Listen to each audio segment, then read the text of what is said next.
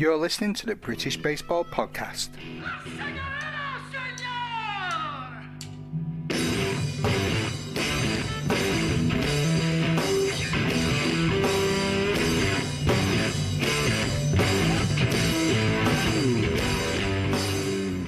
Hello, baseball family. Matthew here again with another episode of the British Baseball Podcast, and I'm found by two extremely distinguished gentlemen decked out in their blue Great Britain hoodies and caps.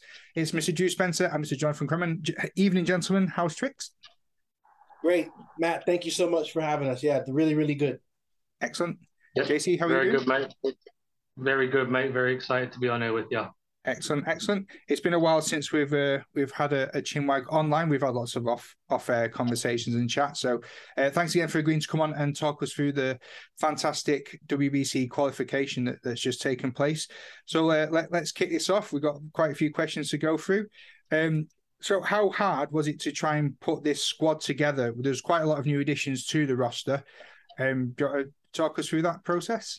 Yeah, absolutely. I mean, and I tell you what, like, I'd love to, I've got a perspective on this, but, you know, John was part of the staff that, you know, spent countless hours on this. So I definitely would love John to share a little bit of his perspective here as well.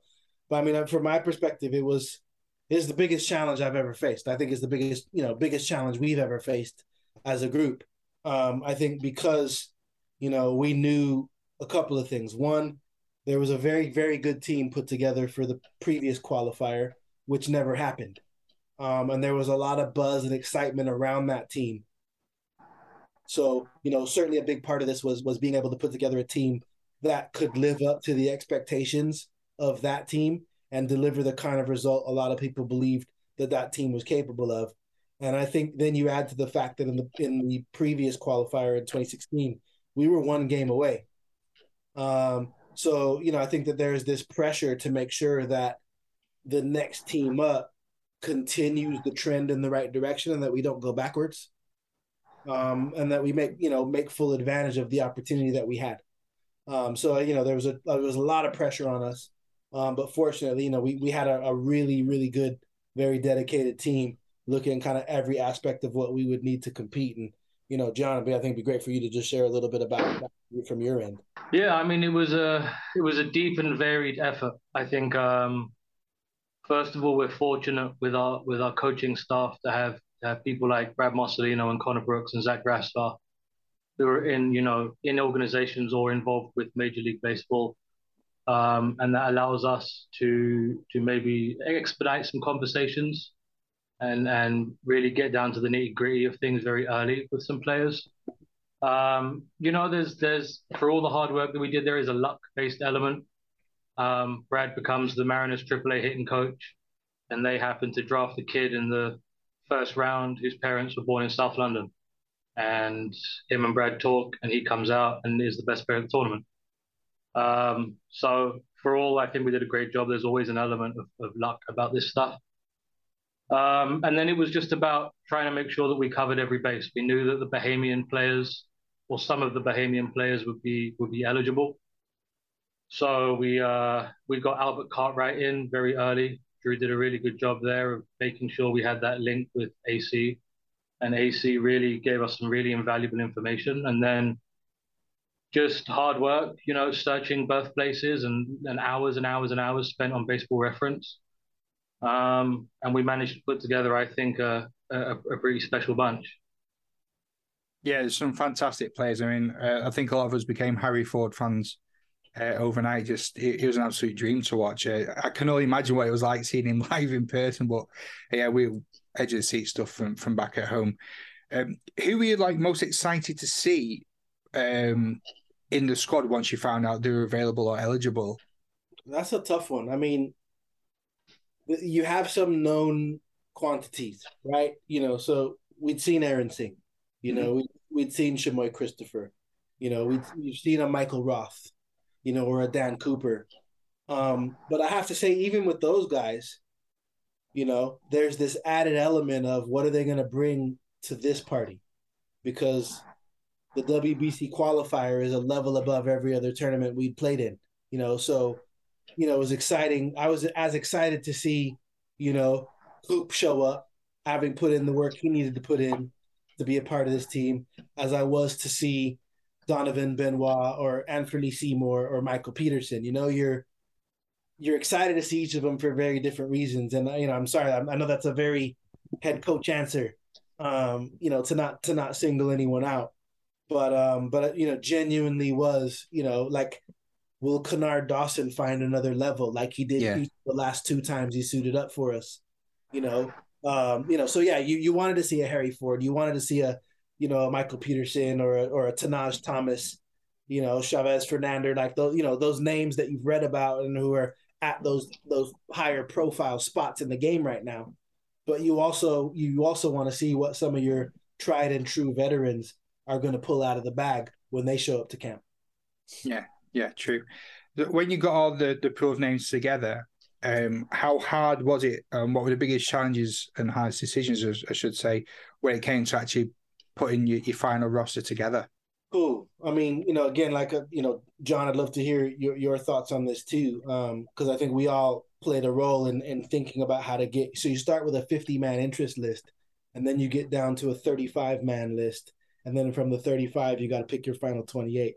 So we had to do this a lot, and actually sometimes you have to revert back to the 35-man because this person now can't come, or this person's team's in the playoffs.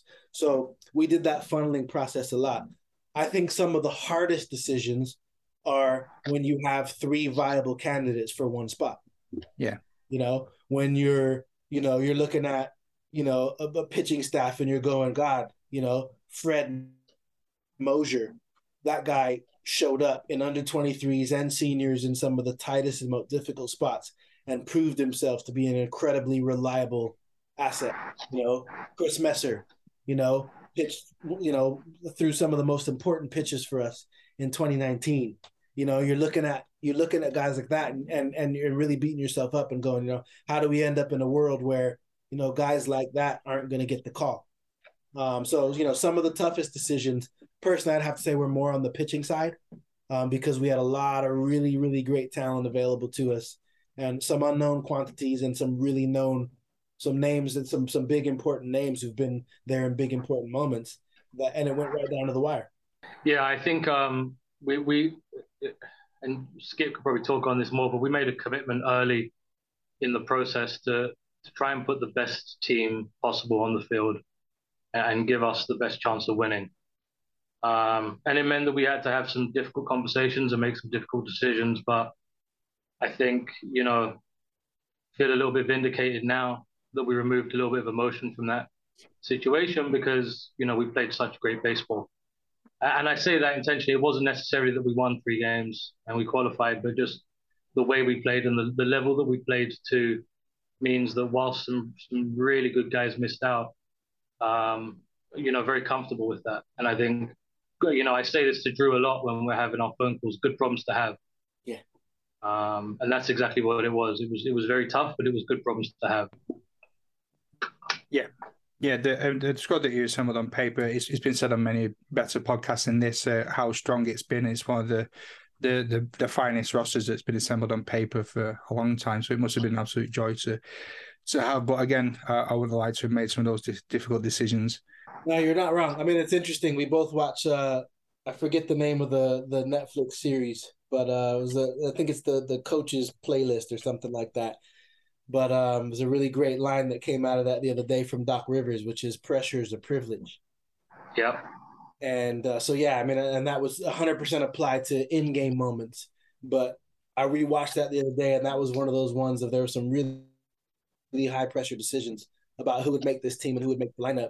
And you do have to look at that and go, it's a privilege to have that pressure, to be in that situation. Indeed. So what is it like then when you finally got all the group together? What were the first few days like? Because you had a bit of time to prepare when you got into Germany. Well, it's a slow process because people are flying in at different times. So sure, we were in, Mainz with a kind of pre-tournament camp, and guys are flying in.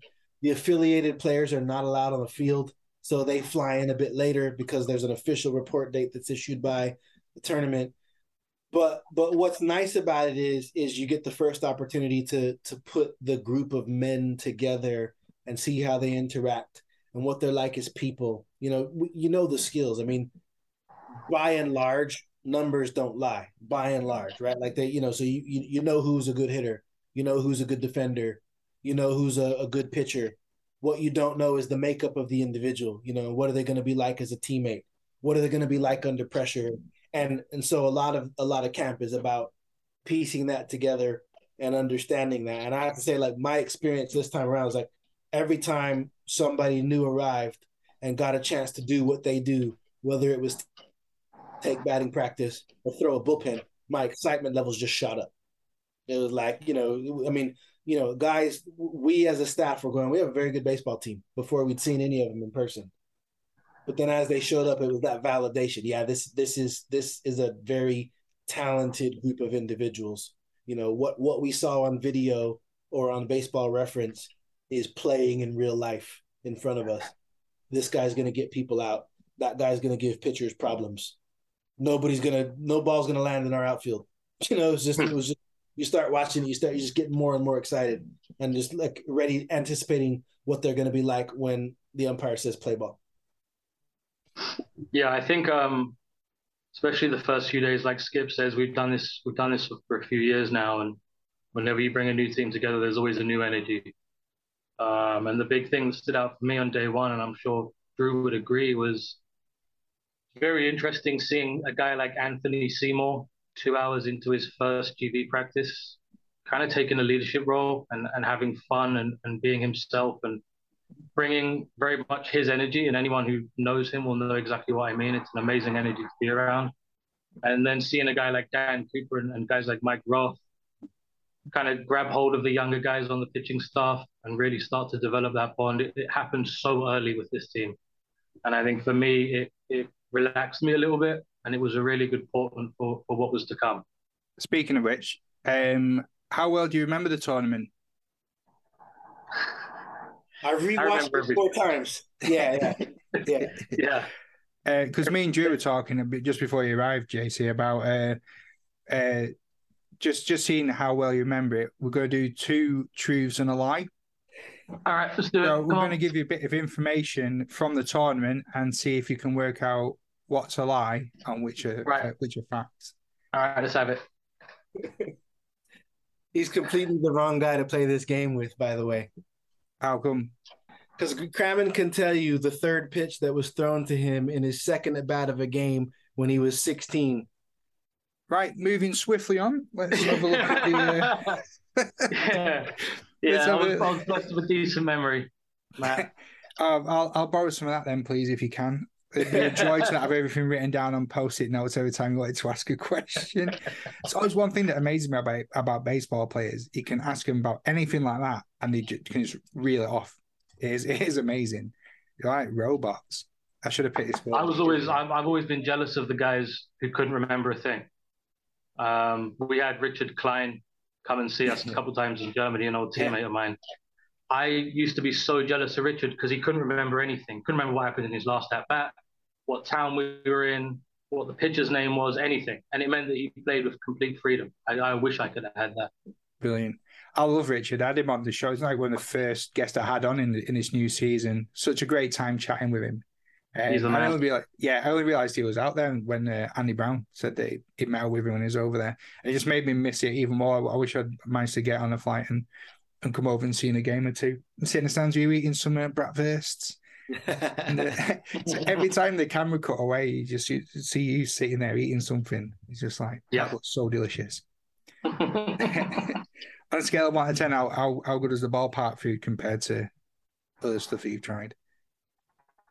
I think personally, the all-round facility, it's the best in Europe that I've been to. I was fortunate to be in Haarlem earlier this year in Holland for Haarlem Baseball Week, and that's a bigger facility with more seats. But Regensburg is incredible. It's major league setup. I mean, it's incredible. Yeah, it did look fantastic from the screen. Again, it's just another one. I just wish I'd been there in person to see it and sampled it. It looked amazing. Yeah, it really did. So let's have a look then at the first game. Do you want to talk us through that one? It was the big victory against the French. Would you like to talk us through their experiences of that one? Yeah, absolutely. I can start, and again, I mean, John, let's just jump in on this. But so obviously the France game, in many respects, was the game I was most nervous about. I think, you're trying not to listen to any outside influences, but we're reading the pregame, pre-tournament recaps, breakdowns, and there's a lot of, well, these guys are good. Great Britain's got a really great team on paper, but we'll see if they can gel and if they can play as a team. Getting a lot of questions about managing against Bruce Bochy, you know. And although we had scouted the teams and had seen the rosters, you don't really know what teams are going to be like till you see them get going. And that's true for both, the team you're managing and the team you're facing. So, probably the most nerves for me was going into that game compared to either of the other two.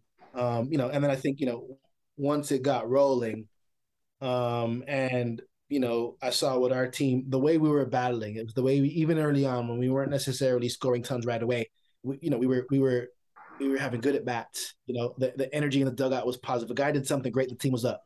If a guy didn't succeed at the plate, the team had his back. They were just all picking each other up. So what I observed right away was like, oh, we're a team. We are all locked in.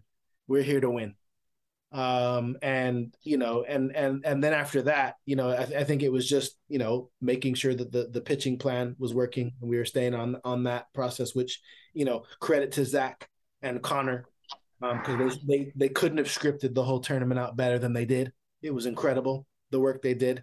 And so just, that made the job really easy, just following the plan, watching it go. And I think, it felt a bit tight early on. And then, once the offense got going, for me, it was quite a relaxing game, just watching the guys work. It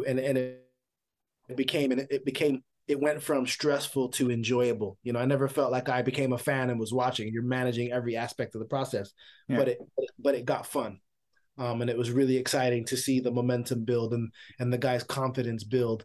And, I think, watching the body language of the team walking out of the tunnel versus the body language of the team walking into the tunnel told me everything I needed to know about how that week was going to go. Yeah, I think for me it was a day of a lot of emotions, right? I think so. I had been an advanced scout for teams, but I had never been the team's advanced scout. And so that was an interesting emotion, knowing that I would be watching the game from the bleachers, and it was something I was really apprehensive about pregame because I've never done it before. I've never watched GB from the bleachers before.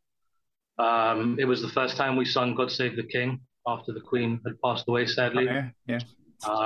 And MLB very kindly had allowed us to have the whole delegation on the third baseline to sing the anthem, which was very nice of them. And it was a amazing moment to share with the 40 odd other people that were there to help us win. And once the game started, it was kind of relaxing. It'd been such a hectic 8 to 10 days. We've been on the go, preparing and scouting other teams and running mini camp, and then the game started and it was like, oh, okay, yeah, this is why we're here. This is the reason we've done this all.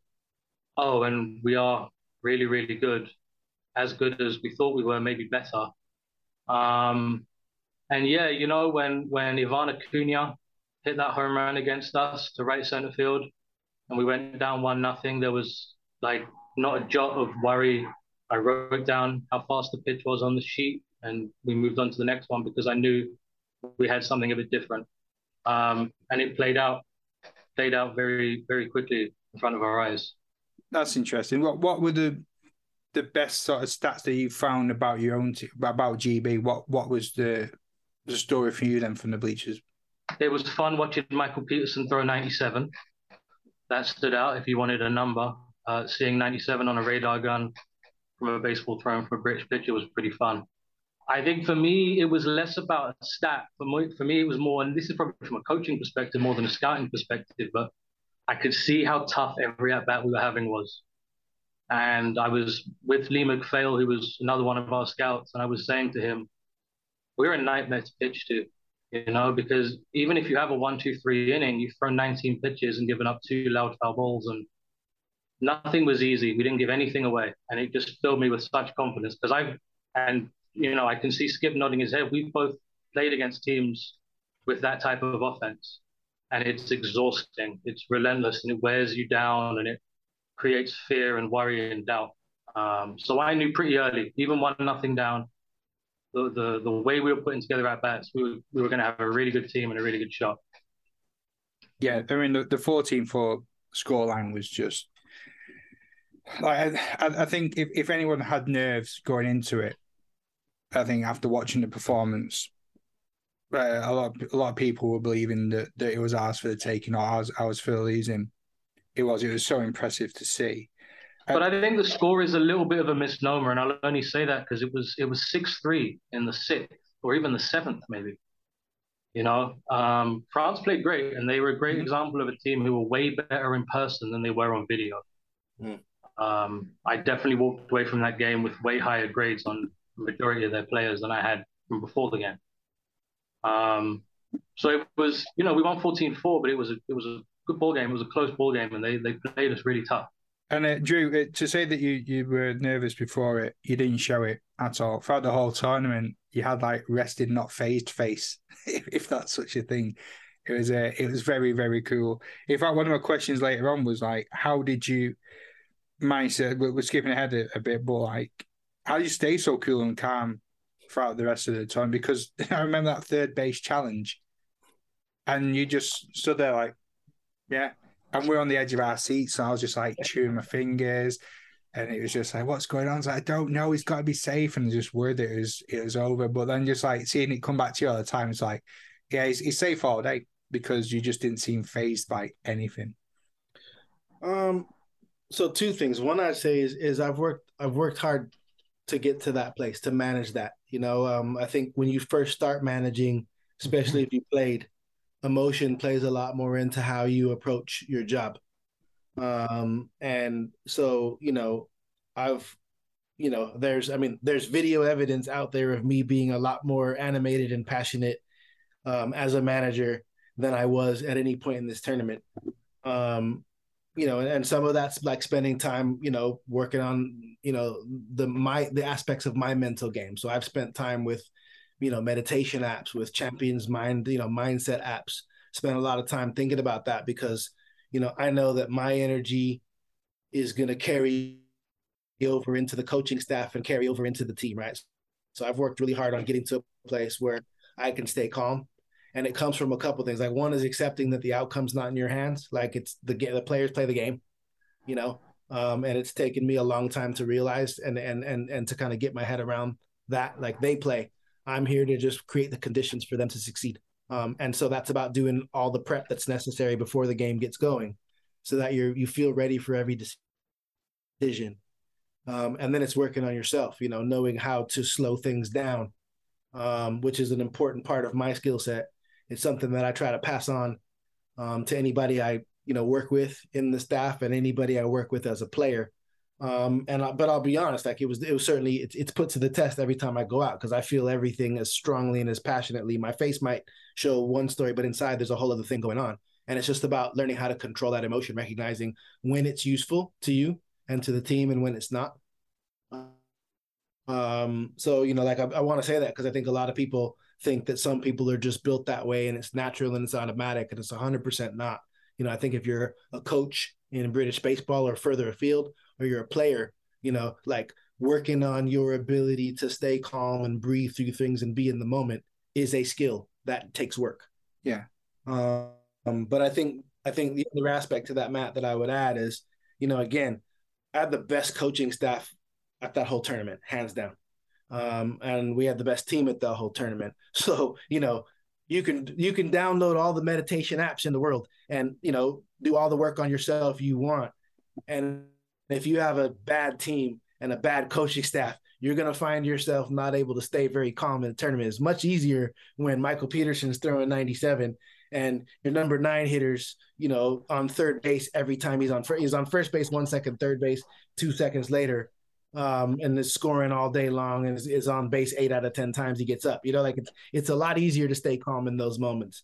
Yeah. When that's the kind of type of team you have. And we faced a lot of adversity And I think, as Kramer said, we knew who these guys were once we saw the first few at bats against France. So there was never a point where I felt like this group of men can't handle this situation.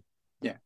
What was it like them sat in the stands, Jonathan, when you were watching it all unfold? Like, because there were quite a few fans out there. Was it hard for you to stay focused and on point, or not get caught up in it all? From an emotional standpoint, it is the single hardest challenge I've had in my baseball career. Honestly, the feeling of helplessness, not being on the field or in the dugout was a new emotion, and it was an interesting emotion. It's an experience I'm really glad that I've had. I feel like I've learned some things about myself, as Drew was saying, right? But yeah, it was tough. I think when we played Germany and it was a full house, me and Lee had a row of Germans behind us who were smoking and drinking for fun, and they were having some fun with us, and it was kind of hard to stay locked into two things at once. But that was, it's part of the experience, right? And I think, me and Drew have done plenty of games together in front of 3 men and a dog. So again, good problems to have. There's a row of people behind me heckling me because we're beating their team. It's good problems to have. But yeah, locking in wasn't difficult. Just trying to take one single deep breath at any point during any of those games was difficult. Lovely stuff. So can you talk us through the memories of the Germany game? Yeah. Actually, John, you go. I keep jumping in first. I'd love you to go first, and I'll come in after you.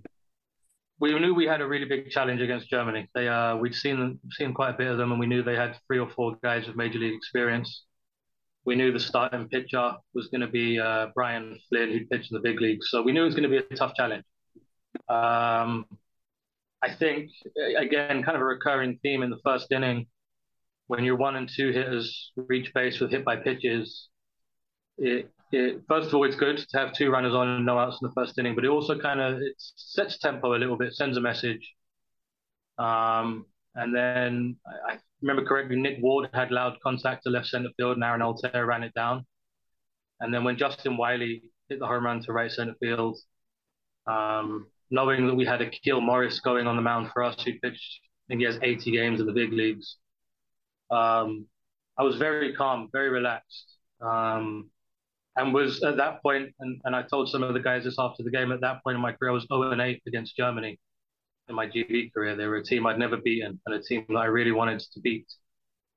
But that first inning, again, and even when they scored in the first, just very confident, very relaxed, knew that we had some really good arms coming out of the bullpen, and that if the script went how we thought it was going to go, we were going to be fine. The rain delay could have kiboshed things a little bit for us. I think it could have been a momentum killer. It could have really helped them.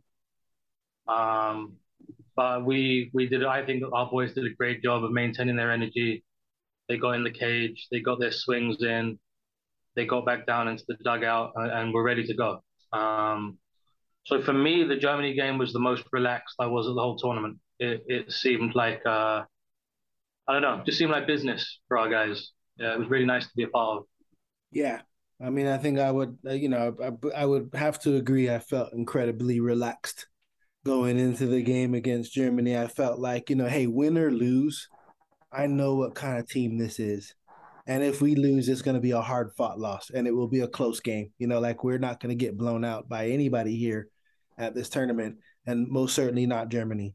I haven't lost as many times to Germany as some of the guys in the program have, but they put it on us in under 23s in 2019 is the only time I've managed against Germany. They put it on us, and it was a tough one because we'd come off that exciting win against the Dutch in the first game, showed up the next day not having managed the energy. I think I think we were a bit flat in that game because we had such an emotional victory the day before. So, for me, the game against Germany started the minute the France game ended, because I was very clear. I was like, my message to the team, which was very brief, was basically, you haven't done anything yet. You won one game, and the last time we won the first game of the tournament and had to face Germany the next day, they handed our behinds to us. So I I want to make sure that tomorrow we show up. And, I said to them, this is a business trip. Don't forget that. Yeah. So, I think for me, I was locked, I was calm, but I was locked in and focused. I think that was the game I wanted to win the most, and I think being a competitor and knowing that they were going to have, between 2,000 and, 2,200 people in the stands waving the big heads of all their players and, with their mascot walking around, and we're on their home turf. God, if you're a competitor, if you're a competitor, you live for that situation. So I was amped. Like I wanted to take it to him. And we knew our pitching would be superb. We knew clearly we could score runs. They had a guy with MLB experience starting against us. And so, I think the only question mark for me was, how will those first couple innings go? Will we need a minute? Because the caliber of pitching we're going to see today is probably going to be a bit better to what we saw in the France game. So, that was the bit for me, was like, do we need to think about any adjustments on offense or any of that sort of stuff? But, you score 14 runs, you turn to your, Brad Marcelino running the offense for us. Hey, do what you did yesterday. It was quite an easy task. Like, just, score 14 runs again, please. No problem. And he just about delivered.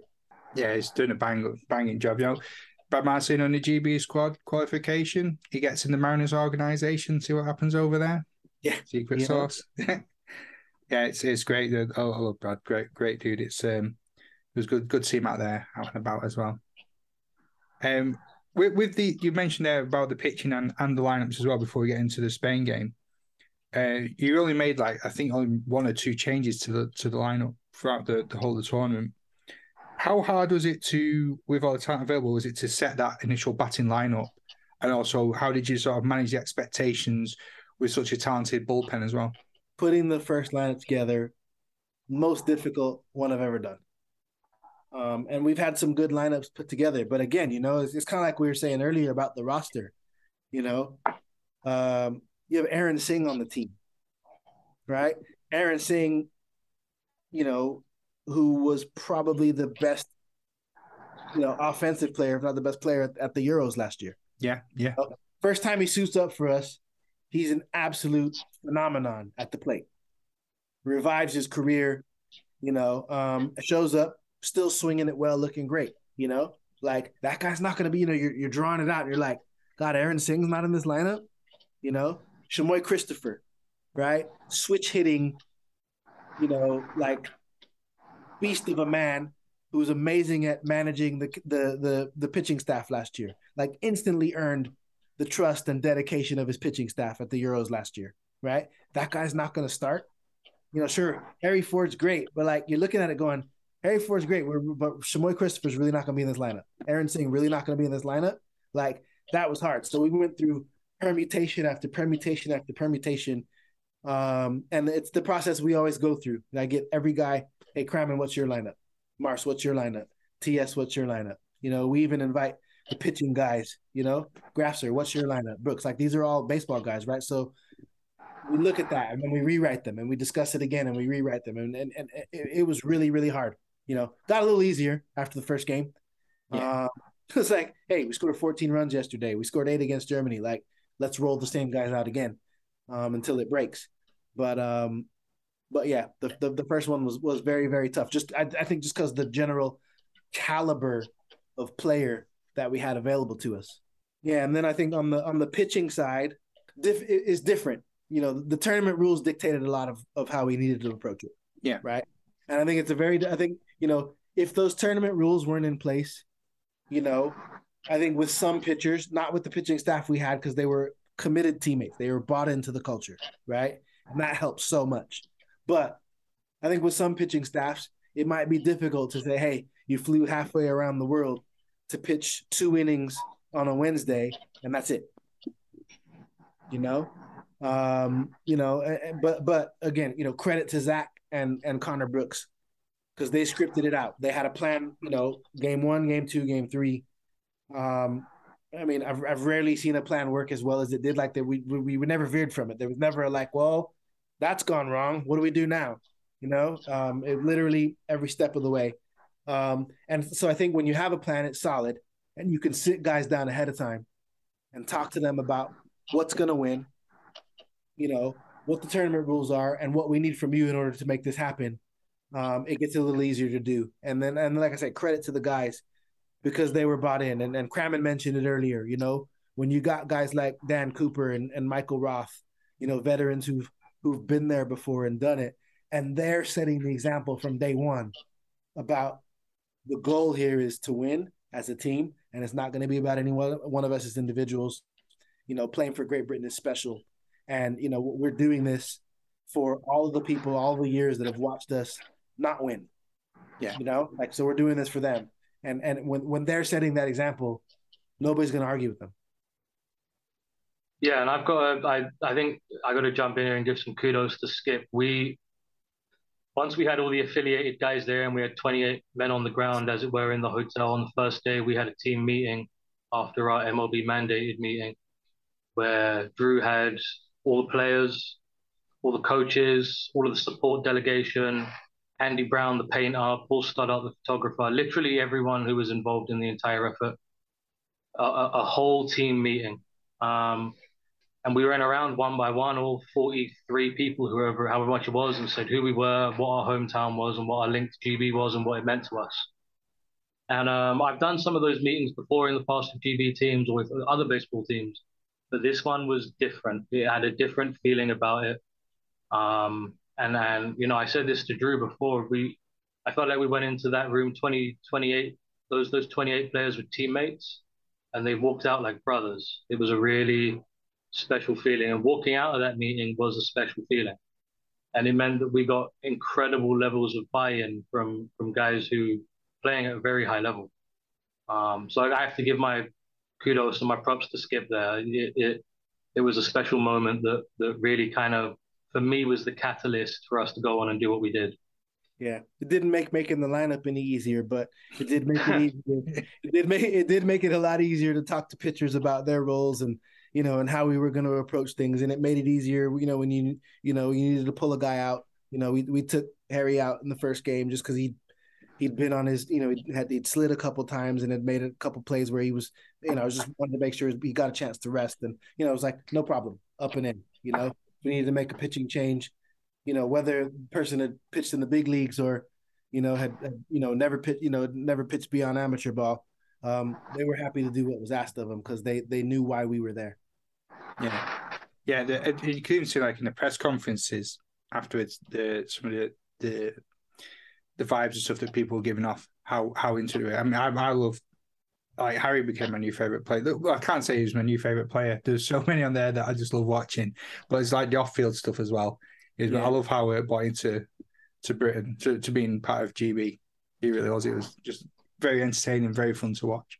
Well, I think it's fun. It brings the team together. It's also really, really important. I mean, I think there are those out there that would have things to say about how many players have come from the British leagues and things like that. And I've even seen the question framed, have the team having more British players.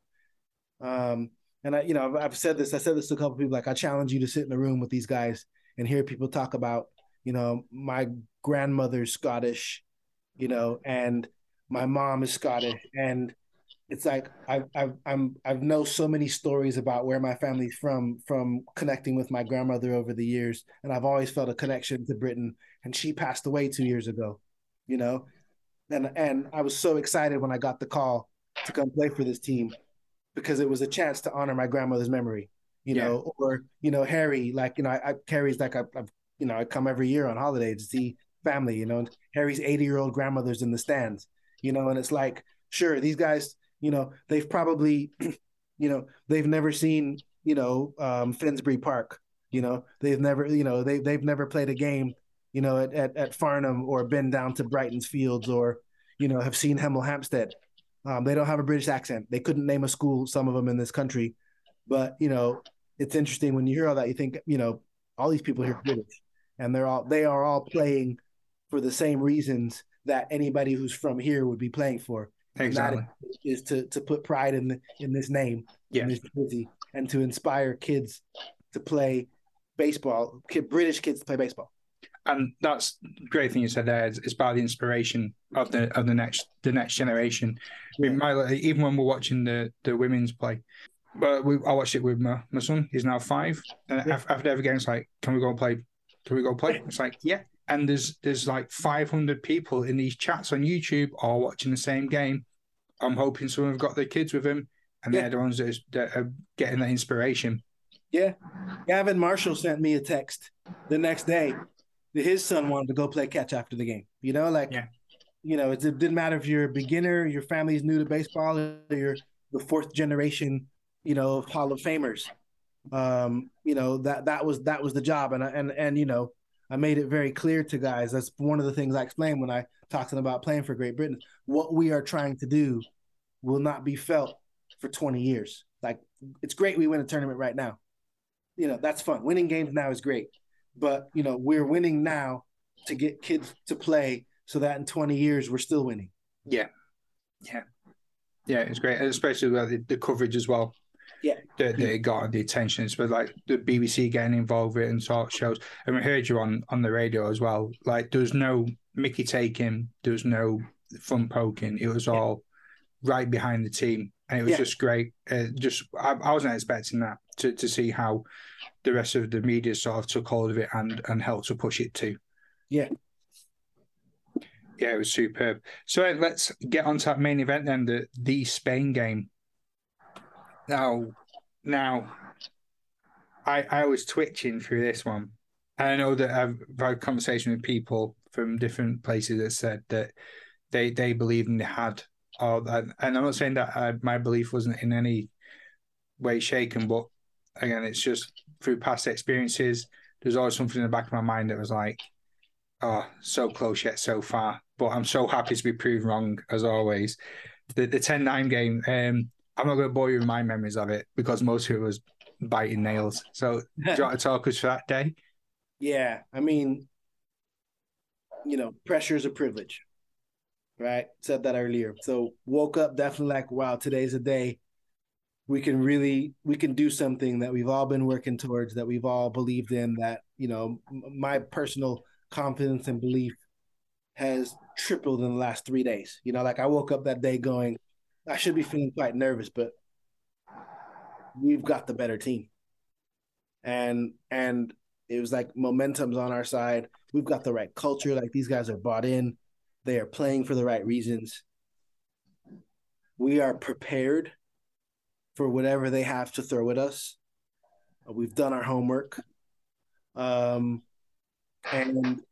it's interesting. There was a moment where the tournament organizers had reached out to us and suggested that they might swap the time and give us the early game so that Germany could have the night game for commercial reasons, which made sense. Like, they might sell more tickets, and obviously it's a huge investment to throw a tournament like that. But they had told us, we made some counter arguments. And upon reading our counter arguments, they came back and said, no, we need to keep your game at that time. And at that, I knew when I heard that we were going to get the game time that we wanted, and Crammon will tell you this, over the years of being at various tournaments in Europe, there are often things that come up.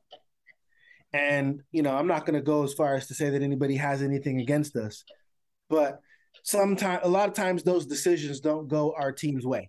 Yeah.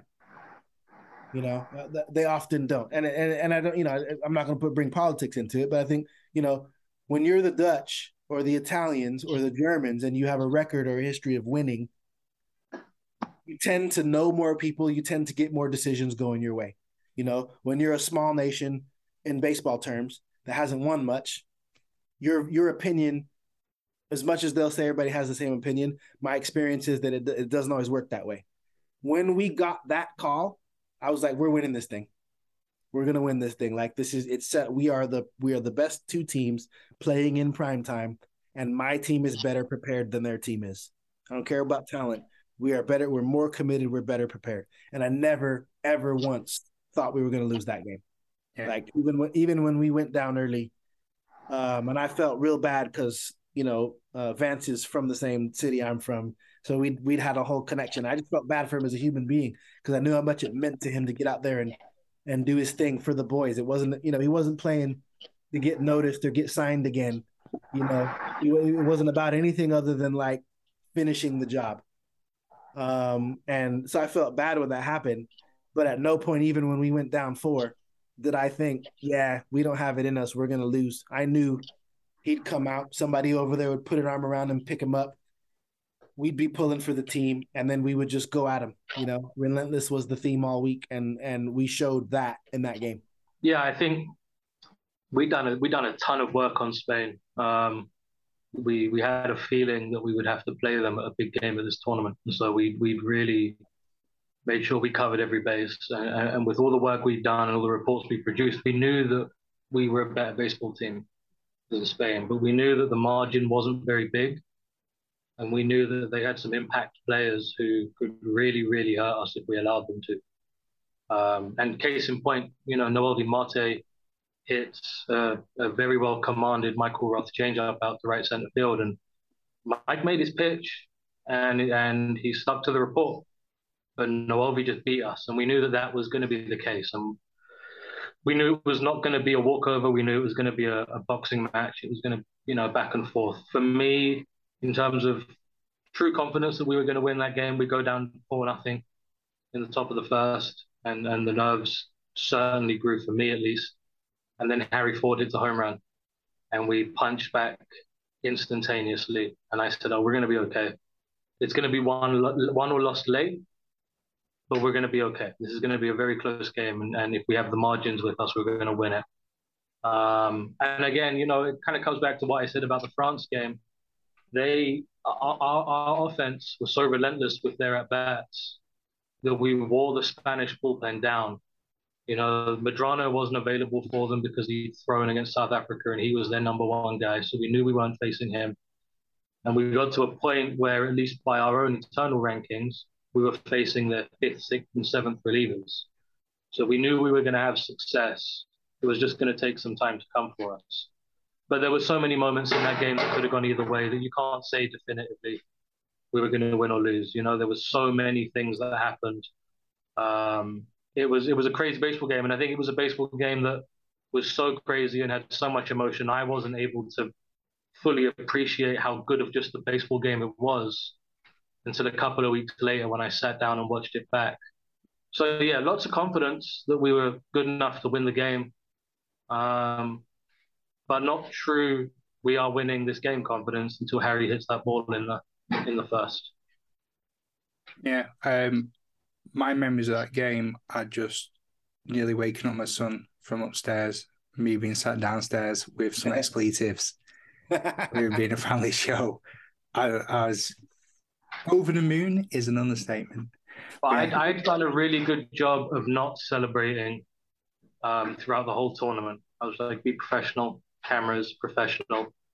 And from Deshaun Knowles' 2-run home run onwards, I completely ditched that policy and celebrated everything wholeheartedly. I yelled so hard when Jaden Rudd hit that home run in the 9th.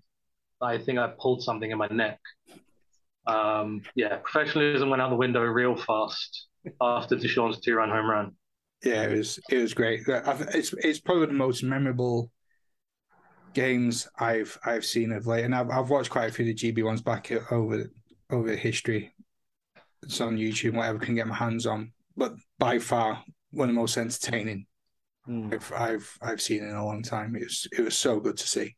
It was ace. And we'll give a little bit of love as well to the Czech Republic while we're on as well for also qualifying, because they had looked like it was going to be a turbulent tournament for them. But again, another good European powerhouse there getting for next year. I suppose leads us on to the what are your plans for March next year, 2023? What are you thinking? Same job. Right back to work as soon as we got back. Let's put the most competitive team we can find on the field, because the goal is that we create a memory structure for baseball players who will play for this country in 10 or 15 or 20 years that guys wearing Great Britain jerseys won big games. So I can believe that that's a possibility for us. That's a possibility for me, right? So same job.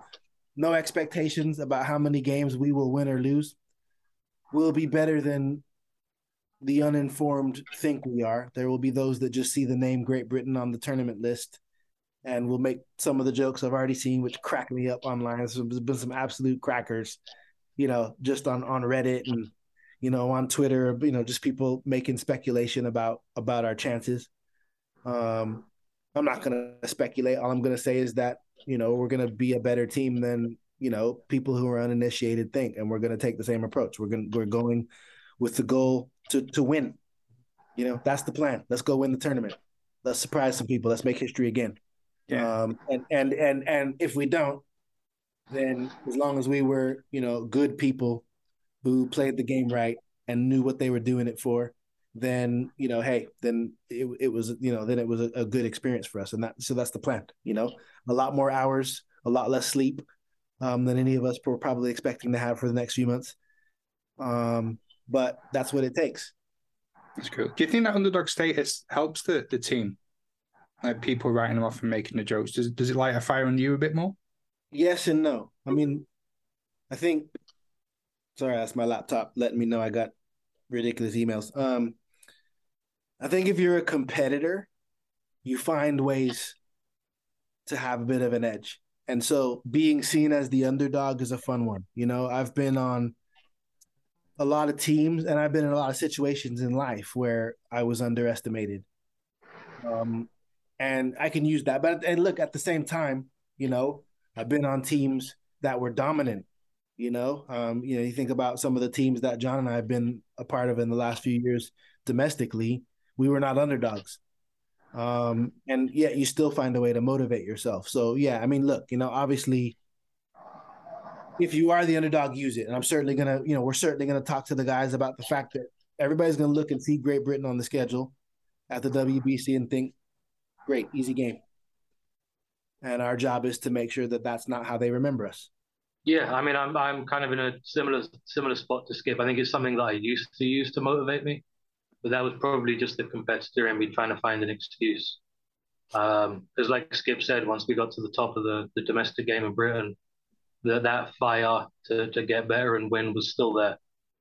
For me now, it's kind of the antithesis of that, actually. The outside noise doesn't matter.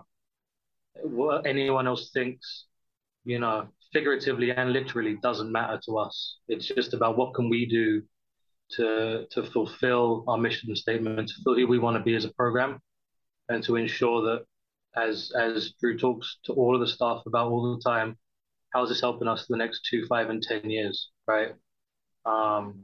So yeah, this tournament, no, and I think for the next one, no. It's just, it's about working harder than the other guys, to be honest with you. And there are times when I want to go to sleep, and I think to myself, well, maybe the dude from Italy's working right now, so I'll just do another hour. But that's not an underdog thing. It's just about competing and making sure that we can make more memories like we did a couple weeks ago. Yeah, that's really cool. And there's going to be a lot more players available this time around as well. There's a certain plays for that little team in Miami that sort of mentioned he'd like to put on a GB jersey again. What's he called? Chisholm something? Yeah, he's not bad. Yeah. I heard he's good at aiming baseballs. Yeah, he's not bad. Not bad at all. Well, he said he wants my jersey number, so he's going to have to see me first. Or we get him on squad, I think the 9th inning might have said that's Jaden Rudd's jersey number now. Yeah, you're right. You know what, Skip? You're right. I lost it. Yeah, it's going to be some more interesting headaches for you coming up in the future. It's going to be great to see. Where would you rather be played? Where do you want to end up out of all the locations you could potentially go to? Tough one. They'd all be fun. It's tough to say. I mean, there's an argument that Miami's nice because travel wise, it's probably the easiest trip. And if a certain player from a certain team, ends up on our team with us, then you're playing in front of his home crowd. which might, again, you might find a little 1% advantage out of that, which could be interesting. But at the same time, I mean, all I want is a nice field. Japan on a personal level, it'd be fun to go to Asia just because to have that experience would be great. I've been to Miami, I've been to Arizona. I've never been to Chinese Taipei, and I've never been to Japan. So those would be fun on a personal level. But if I think purely as a baseball manager, Florida is probably the easiest trip for everybody to make and has the most infrastructure in my mind for us to organize a tournament around. Yeah, that'd be cool. Right, you, Jonathan, anything? I think using my head in terms of what's going to give us the best chance to qualify, I would love to go to Taiwan. I think, Miami would be great commercially, but the Venezuelan national team, the Dominican national team are pretty good. And same with Arizona.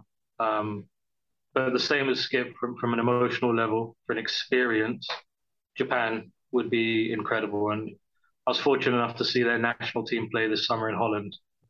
And it was an honor. I walked away from it feeling like I was privileged to have seen those guys go about their business the way they do. So to have the opportunity to go over there and really immerse yourself in that culture for a week or two would be amazing. Yeah. What stood out for you then from that experience watching the Japanese team? Their infield outfield before a game is a work of art. It ceases to be baseball. It's like a performance. It's one of the most well-run, well-drilled things I've ever seen in my life. I took a video of it that's 8 minutes long, and it's remarkable amounts of perfection with 24 players on the field. It's amazing. So we've talked quite a bit there about your on-field memories. I want to know what are your favourite off-field memories from this Germany tournament. Definitely what used to be called the rookie ritual, which became known as anthem practice this time around.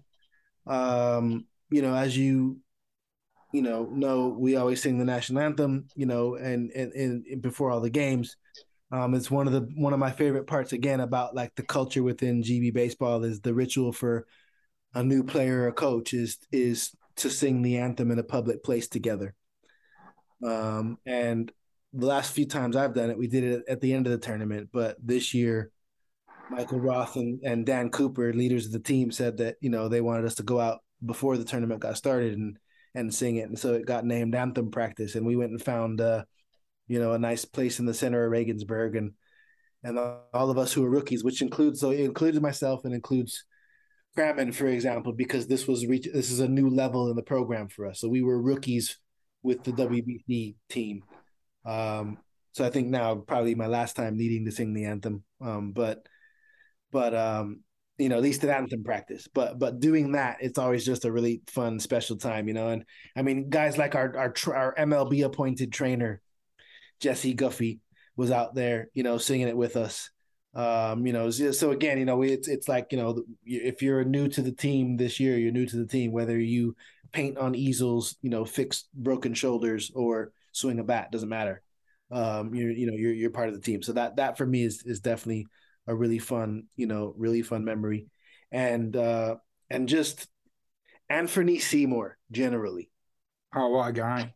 Yeah. He's my spirit animal. Yeah, no, I mean, you saw the personality, oozing out of that guy on camera in the game. But I just feel like every team meeting we had, every breakfast we had, every dinner we had, I can remember a moment where Anthony just had exactly the right thing to say, whether it was, a joke when we needed it or, an inspirational, line to rile up the team when we needed it. He just always, like the best teammate, just always seemed to have the right thing to say. When I look back and Crammon said it, within an hour or two of him arriving to the very first day of practice, you knew you felt his presence. And he stands out to me like, he's the guy I kind of thought like, I love getting players and coaches over for dinner. And if they all lived here, Anthony would be one of the first people I'd be, you need to come over and have dinner. I want you to meet my son and meet my daughter and, meet my wife. And like, you're just a great guy to have around. So inspirational. So he's a big part of a lot of my outfield memories. I'm just gonna peg onto the back of that before I do mine. Not necessarily off field, but a very strong memory I have is of day one of camp, Anthony Seymour and Ural Forbes playing catch. And usually it takes baseball players 10, 15 minutes to get fully stretched out into long toss. Anthony Seymour was 7 throws into catch play, and he was standing on the center field fence, throwing the ball as hard as he physically could. And the coaching staff standing around going, "What is going on? I've never seen this. What's going on with this guy? Is he okay?"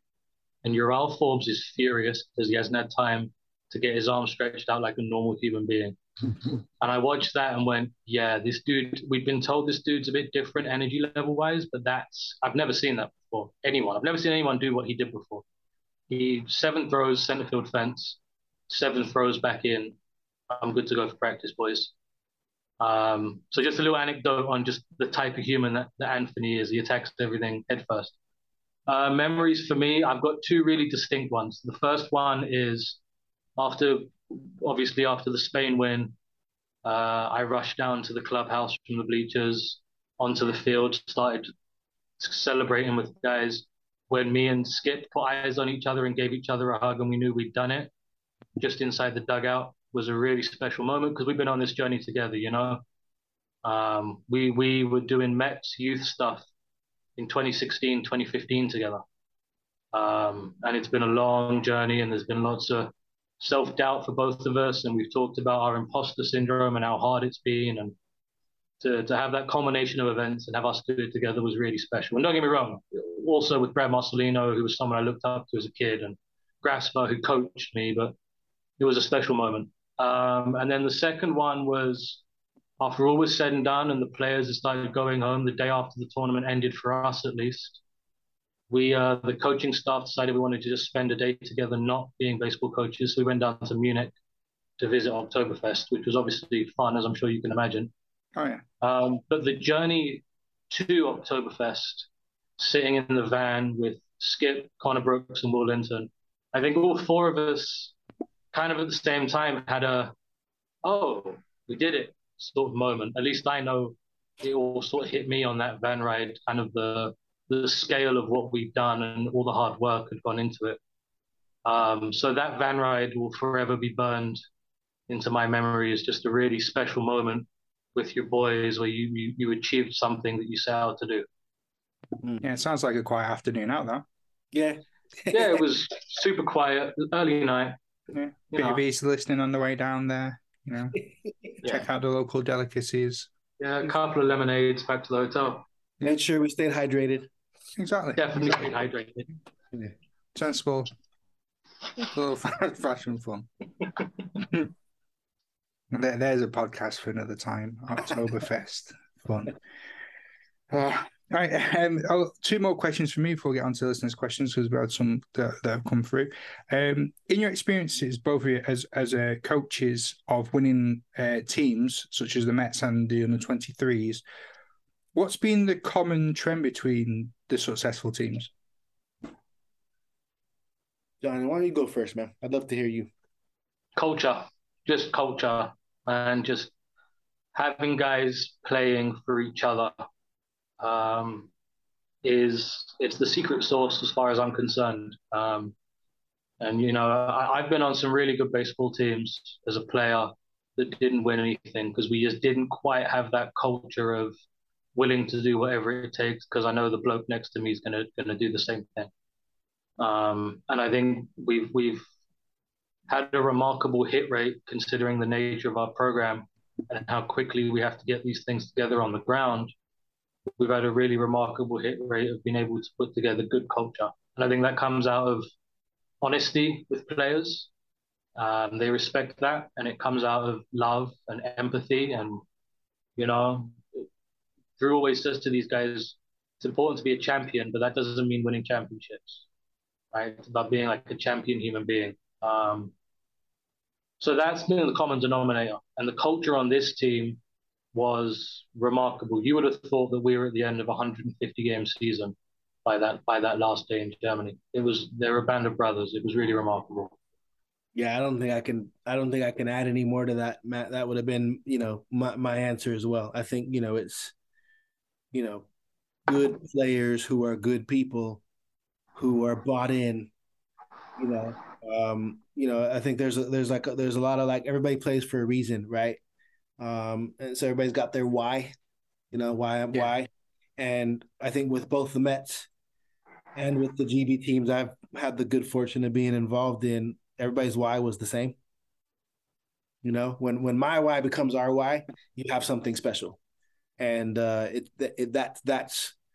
to me is when I look at it, that's been the common thread, across all those teams. Each team had a slightly different why, but all of the members on the team were aligned about what we're here to do. I think probably the only thing I would add is just adding into that. Sorry, just thinking about it is like in all cases, they were playing for something bigger than themselves. Like those Mets teams. Yeah, we wanted to win a championship, but we wanted to the reason to win a championship was to prove to the guys in the youth program why hard work was so important, what we were pushing them for, why we teach the fundamentals, why it's important to come to practice in the middle of the week, and that was true every year. Like we have to prove that this philosophy of what's going to make British baseball better, which is what the Mets was built around. It was not about winning games, but it was about proving that philosophy leads to success. And with Great Britain, again, I mean, I've said it, and I'll keep saying it. It's to make sure that in 25 years that there's British kids on that team. Yeah, well, I've got a 5-year-old there with a jersey that's handed down by Travis from the under-18s, and I've told him if he wants to wear it, he's got to earn it. So we'll see where that journey takes us. Love it. Speaking about the youth that could be coming through, with the strength of the squad that you've got at the moment, what advice have you got to the under-23 players that are sort of on the verge, on the brink of being too old to qualify for the next under-23 tournaments, and what can they do to sort of make the leap up? I mean, I think a couple of things. Like one, I would say is like, don't give up.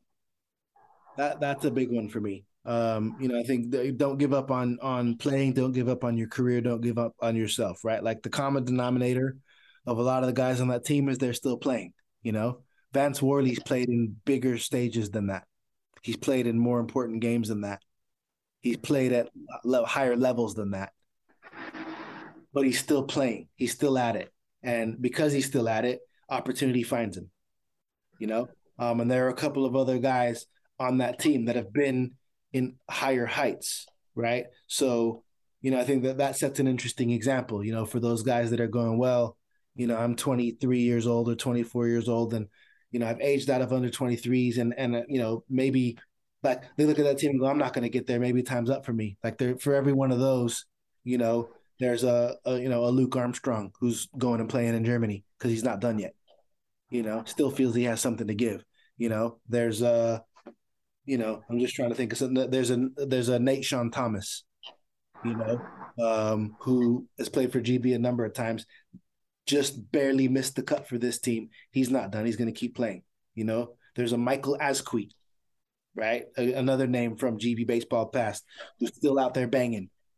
Still makes sure to get in touch with me every time he knows that we might be putting a roster together, with love for the program in his heart, love for the game, and that determination to not give up. So I think the first thing is, I think a lot of guys, I know people personally who've reached that point where they go, is this worth it? Can I still do it? So that would be one. The second thing would be get yourself into places where you can push yourself, where you're going to get the best and most reps, the best and most competition, and the teammates that are going to push you the hardest. If you're 23, 24 years old and you're playing somewhere that's not training during the week, that has teammates that don't take it very seriously, that doesn't have coaches who are teaching you anything or pushing you or challenging you, you need to get into a different situation. Don't miss the opportunity to go play in Germany. Don't miss if you get a shot. Don't miss the opportunity. Reach out to the people in the Czech Republic. Look at junior college in the States if you still have eligibility. Like, find somewhere to play the game. And if you can't find a team to be on, hit more, throw more, work out more. Don't stop. Great words. Yeah.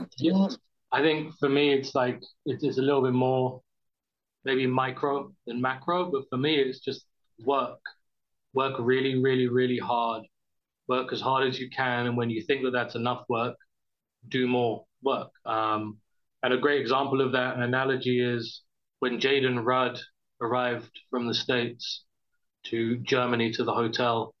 The airline had lost his bags and his bats. He was in Germany for the first time on his own. He's 20 years old. Jaden was a 7th round draft pick of the Toronto Blue Jays.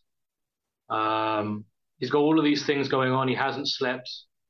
He's lost his bags. He's with a new team, bunch of strangers. And the first 2 questions he asked me were, how can I get my bats? Didn't care about his possessions. How can I get my bats? Where's the nearest gym? And it stuck with me. This kid's probably not slept for 20 hours. He's dealing with a really difficult situation. And the most important thing to him is that he goes and gets his work in. And then to back end that, at the end of the tournament, after we beat Spain and he hits a really important home run in the 9th inning, I saw him the next morning in the hotel lobby after we've just won this incredible game and tournament's over, his season's finally over. What are you doing? I just got back from the gym. It was the first thing he did when he woke up the day after he did what he did against Spain. And it just gives an example as to the level of work required to play the game at that level. Is you have to be doing it 6 times a week, 52 weeks a year. And the only reason it's only 6 times a week is because our body needs rest. If we could do it for 7 days a week, then we should. And obviously that's easier for someone like Jaden, who grew up in Florida, which is a baseball haven, and they play 130 games a year. And that's just not possible for our kids. And I should know, I came up through that system. But we can be doing something to get better as an athlete and something to get better as a baseball player 6 days a week. And if we're not doing that, we're kidding ourselves that we're going to be good enough to help GB win important games in the future. Great way to end that one. Now I must hand it over to the listeners. And we've got a couple of questions here from the British baseball community. Off Twitter, we've got Marjo at Marjo09939384. She was kind enough to write in with a question, so I'll give her the full title there. Any thoughts on how we can get baseball into the curriculum for PE teacher training in this country? Yeah. So that's a tough one. Personally, not growing up here, I don't know a ton about how to impact the national curriculum or the national PE curriculum. Certainly something that, you know, if people have advice on, I'd be more than willing to put time into helping because we need it.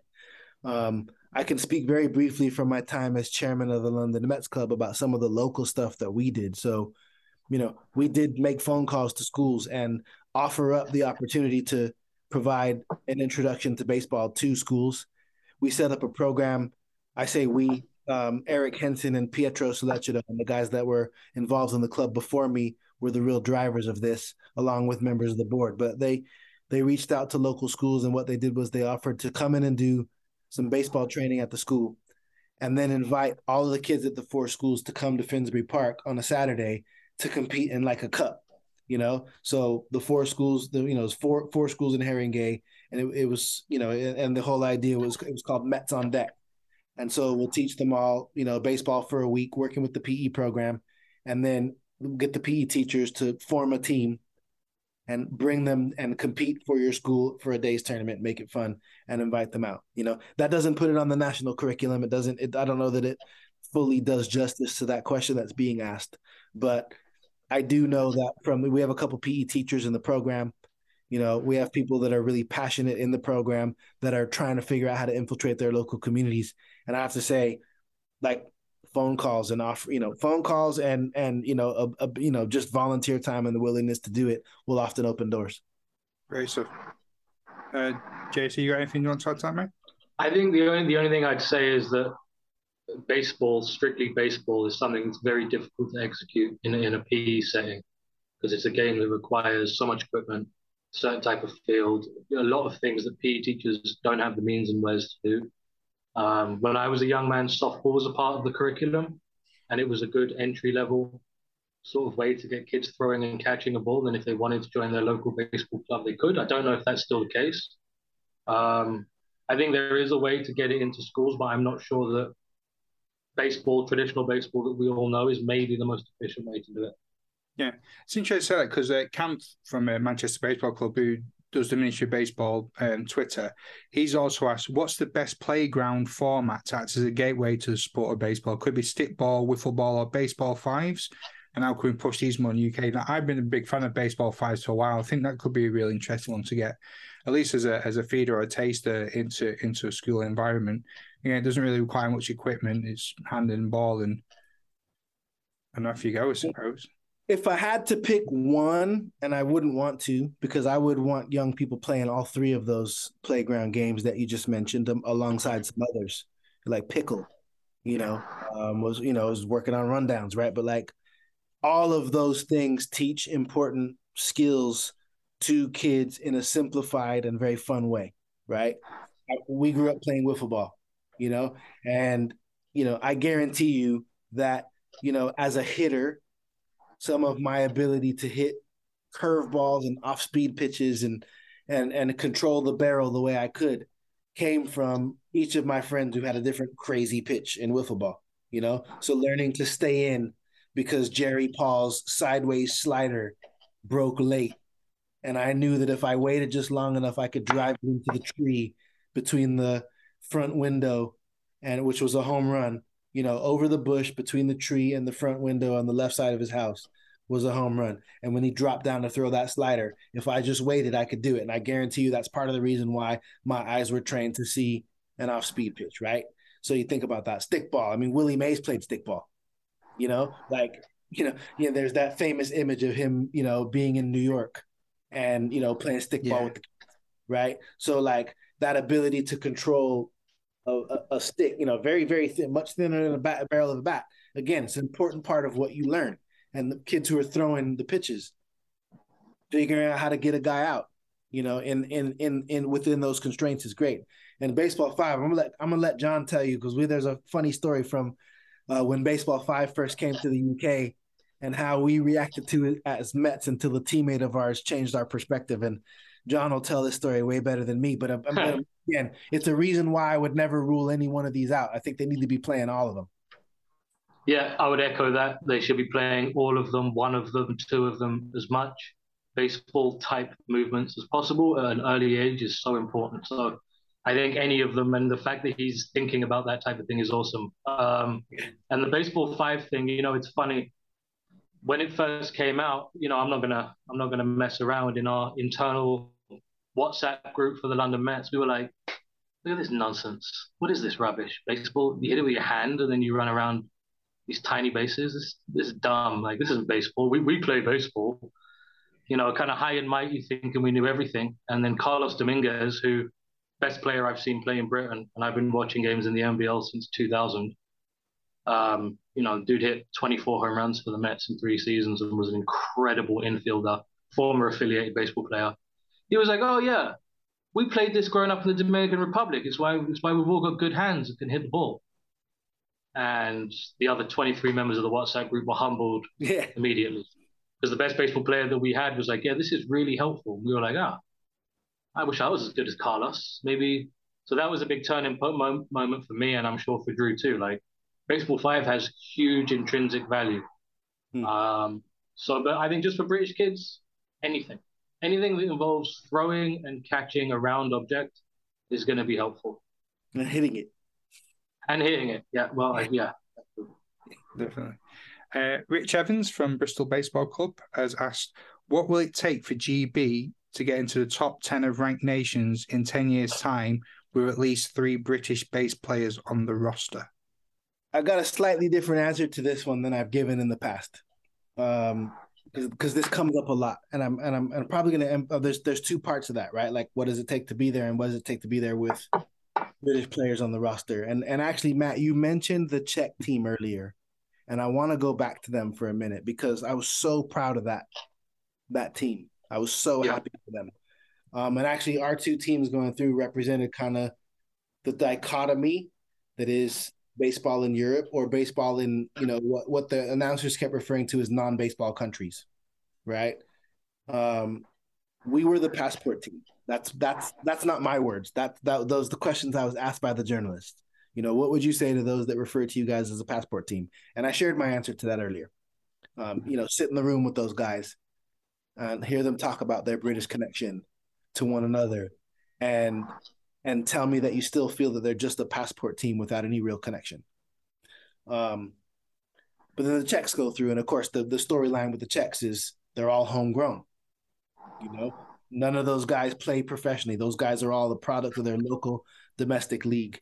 And I would love us to be there. And in fact, I would love us to be there with more than 3 British players on the roster. I'd love to have a team that gets through one day like the Czechs. And I think John would agree, and others in our program and people all up and down the country would love to see it.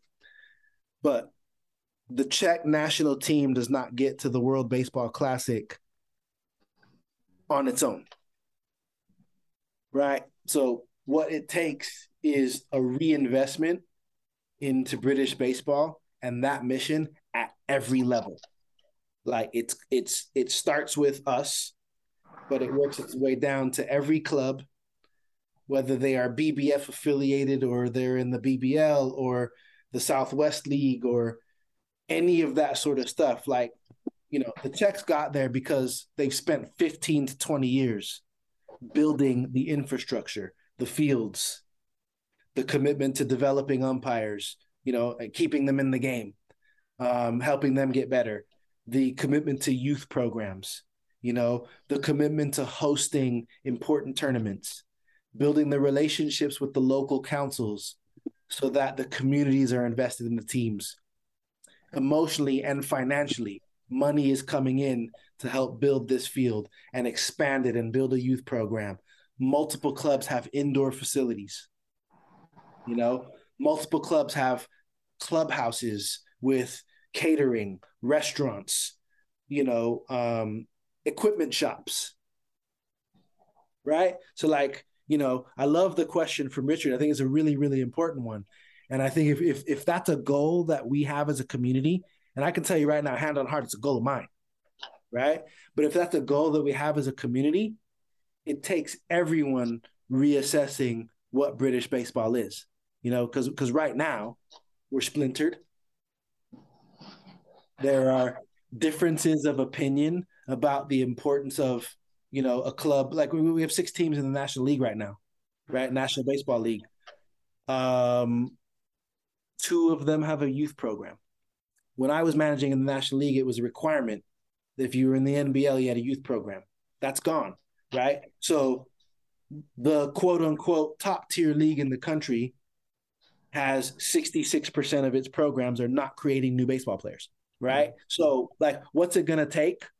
A wholesale reassessment of what we're doing, you know, and actually a commitment and dedication at every level, from the smallest club in the country all the way up to the national team. Like, we can't do it ourselves, you know, and you know, all you got to do is spend some time looking, you know, have a conversation with the Czech Federation. That'd be an interesting interview for you, Matt, is get some of the guys from the Czech Federation on.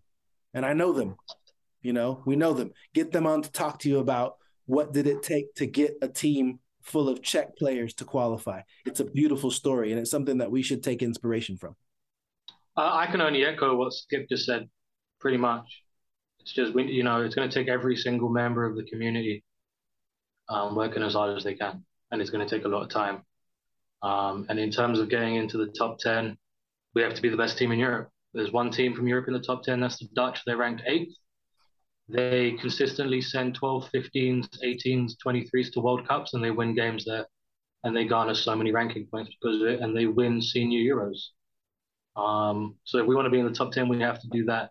Yeah. And if we want to be in the top 10, doing that with multiple 5, 6, 7, 8, or even 3, as Richard said, players who are born and raised and domestic from this country, then it's going to take a cataclysmic change in the amount of work that every single one of us do, myself included, every day for the next decade. Yeah. I mean, you know, Dutch national team, they have academies.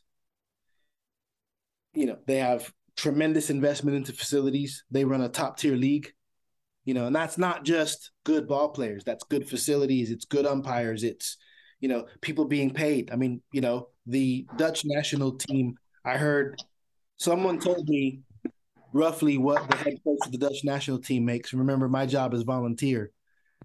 It's not far off what I make in advertising, and I have a decent job, right? Wow. So, again, we're hopefully getting there.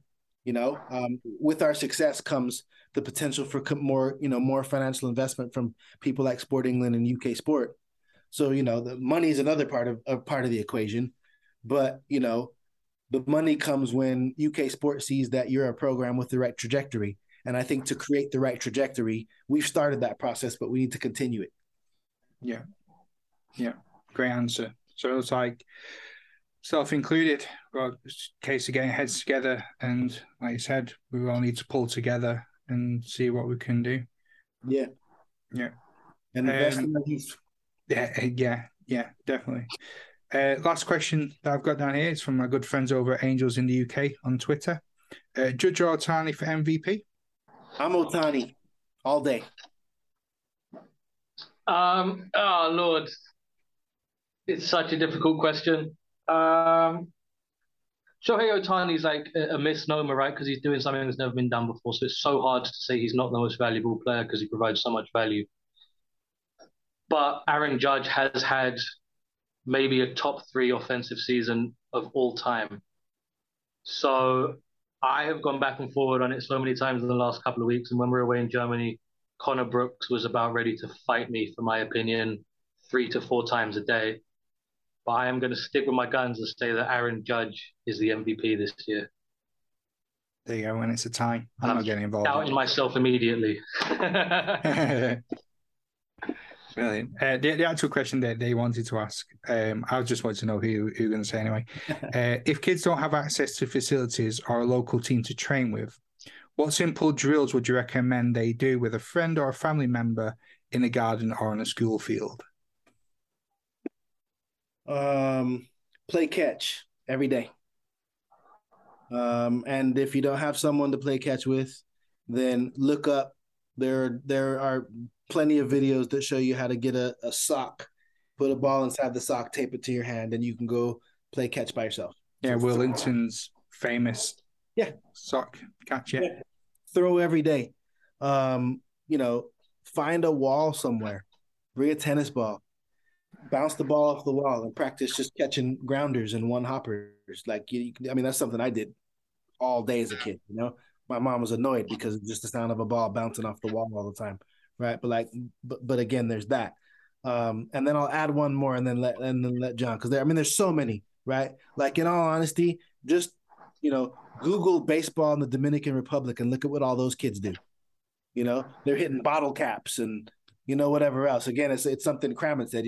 Throw and catch and hit a round object as much as possible, as often as possible. And if you don't have someone to do it with, find a wall, because a wall can throw you grounders. If it's that simple. But my favorite one, we're in Germany having dinner, and Jesse Guffey, who's our trainer, told us that minor leaguers now routinely demand PlayStations in the clubhouse, because MLB The Show and the artificial intelligence and the video rendering that it has now, it is a good enough proxy for them to learn things like pitchers' tendencies and stuff, that they actually do that. Like, so minor league, he was telling us a story about and I'm not going to name the name, but he was telling us a story about a top prospect in pro ball that some of the minor leaguers in the Dodgers organization were going to face.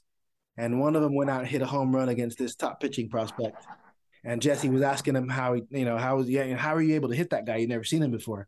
And he said, I had 35 at bats against him on MLB The Show in the clubhouse. So I knew exactly what pitch he was going to throw in what situation. And I knew what his fastball looked like when it moved. So you know what? If you don't have somebody to go out and play with, go play MLB The Show. Like, again, learn the game. It's just getting the instincts, understanding the situation, and developing the core skills. Yeah. I'd echo the wall ball thing that Drew said. Brendan Power, who is a long-time second baseman of the London Mets and who played for the Irish national team. I think he was a guest on the show too. Yeah, has been. Yeah. And Brendan is one of the most reliable infielders I've ever been around at any level, right? And Drew managed him. Drew knows if Brendan gets to it, he's catching it. During lockdown, Brendan would go out to the car park next to his house and throw a ball against the wall, and he'd catch it off 1 hop, off 2 hops, off 3 hops. He did 90 minutes of it a day, every day. So if one of the best infielders in the country, if it's good enough for them, then it's good enough for all of us. Wall ball's huge. But just bat and ball sports in general, right? If you can't play baseball, if you don't have the ability to, but you can play flipping badminton, great. Play badminton. You're improving your hand-eye. You're improving your ability to move laterally. You're improving your ability to be explosive. We just need kids to be at a certain spot at a certain age athletically. Skills can be taught, right? But athletic ability is something that is very, very difficult to teach after a certain age. So for me, it's just about making sure they're moving around as much. And what's funny is in the States right now, there is a lot of, you know, discourse about kids specializing in baseball too much at a young age and how important it is for them to play multiple sports so that they don't get overuse injuries. And I would echo that it's important for us to just play as many sports as humanly possible. Join your football team, join your rugby club, play tennis, play badminton, play baseball, swim, do whatever you can to make yourself a better athlete. Well, as one of my other favorite podcasts would say, that was certified audio gold. I don't know what you guys think, but that was absolutely fantastic. There's about 3 minutes left on this before we get kicked off my cheapo Zoom. So, gentlemen, the floor is all yours. Any last words? Any shout outs you want to give? I'll go first because I feel like it's only right that the skipper gets to go last. I'd just like to thank anyone who was in that delegation in Germany with us who's watching this. I reached out to some guys already, but just thank them for their efforts. I know how hard I worked, and the reason I felt compelled to work that hard was because everybody else around me was working just as hard. So thank you to them. I hope the community enjoyed it, and stay locked in because March is going to be a lot of fun. Oh, yeah. Yeah, I mean, shout outs wise, you know, Glenn Robertson, Lee McPhail, Will Linton, Paul Stoddart, Liam Carroll, Jonathan Crammon. Did I say Lee McPhail? Because if I did, I should say it again. Lee McPhail. Jesse Guffey, Alan Dean, Brad Marcelino, Zach Grafser, Jonathan Crammon. I've said you again. Connor Brooks, T.S. Reed. What a hell of a group of people. Albert Cartwright. Albert Cartwright. There's just a hell of a group of people who all gave so much to make sure that those players had the opportunity they had. And you know what? Like, what was awesome was BSUK and the BBF coming together and working together to make sure that we had what we needed to succeed. Long may that collaboration continue. And then, Matt, yourself and John and, and all the guys at all the podcasts that picked us up. I listened to the Dodgers one. I listened to the one. I've listened to yours. All of you, just, your support, it means the world to me. You said at the beginning, we were just talking briefly about how many fun conversations you've had. And it's been the same for me. It's been so special to talk to all the people about our community, about what this meant to them. So, I definitely got to shout you guys all out too, because you guys keep the conversation going. Excellent. Well, gentlemen, thank you very much for your time. I really can't wait for the community to hear this one. I'm sure they'll have a great kick at this. And, well, I'll be in touch with you before March next year. I've got a stag do to plan between now and April. So I don't know where it's cheaper, Japan or Miami, but I think something like Skegness might be on the cards, but never mind. All right, gent, I won't take up any more of your evening. Thank you very much. Appreciate you. Take care. Take care. Cheers. Bye.